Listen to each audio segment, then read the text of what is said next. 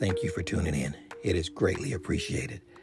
Today I'm going to be sharing with you a brief message about the Guyana tragedy and Jim Jones. Jesus warned us about false teachers and prophets.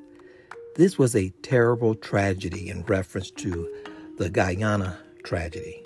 900 lives were lost, including over 200 children, plus a senator and the individuals he brought with him.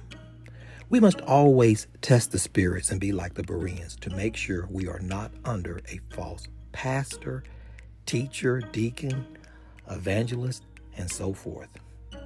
I was in my preteens when I heard about this tragedy of Jim Jones and the people he not only deceived, but murdered.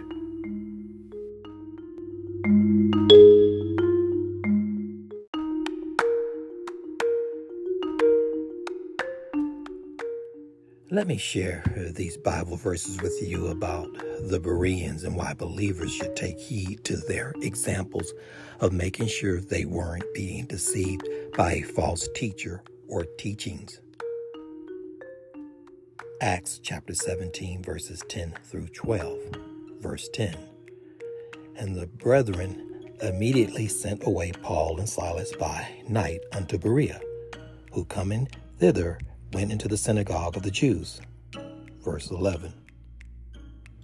These were more noble than those in Thessalonica, in that they received the word with all readiness of mind, and searched the scriptures daily, whether those things were so. Verse 12. Therefore many of them believed also of honorable women, which were Greek, and of men not a few. This will conclude my episode for today. God bless and take care, everyone.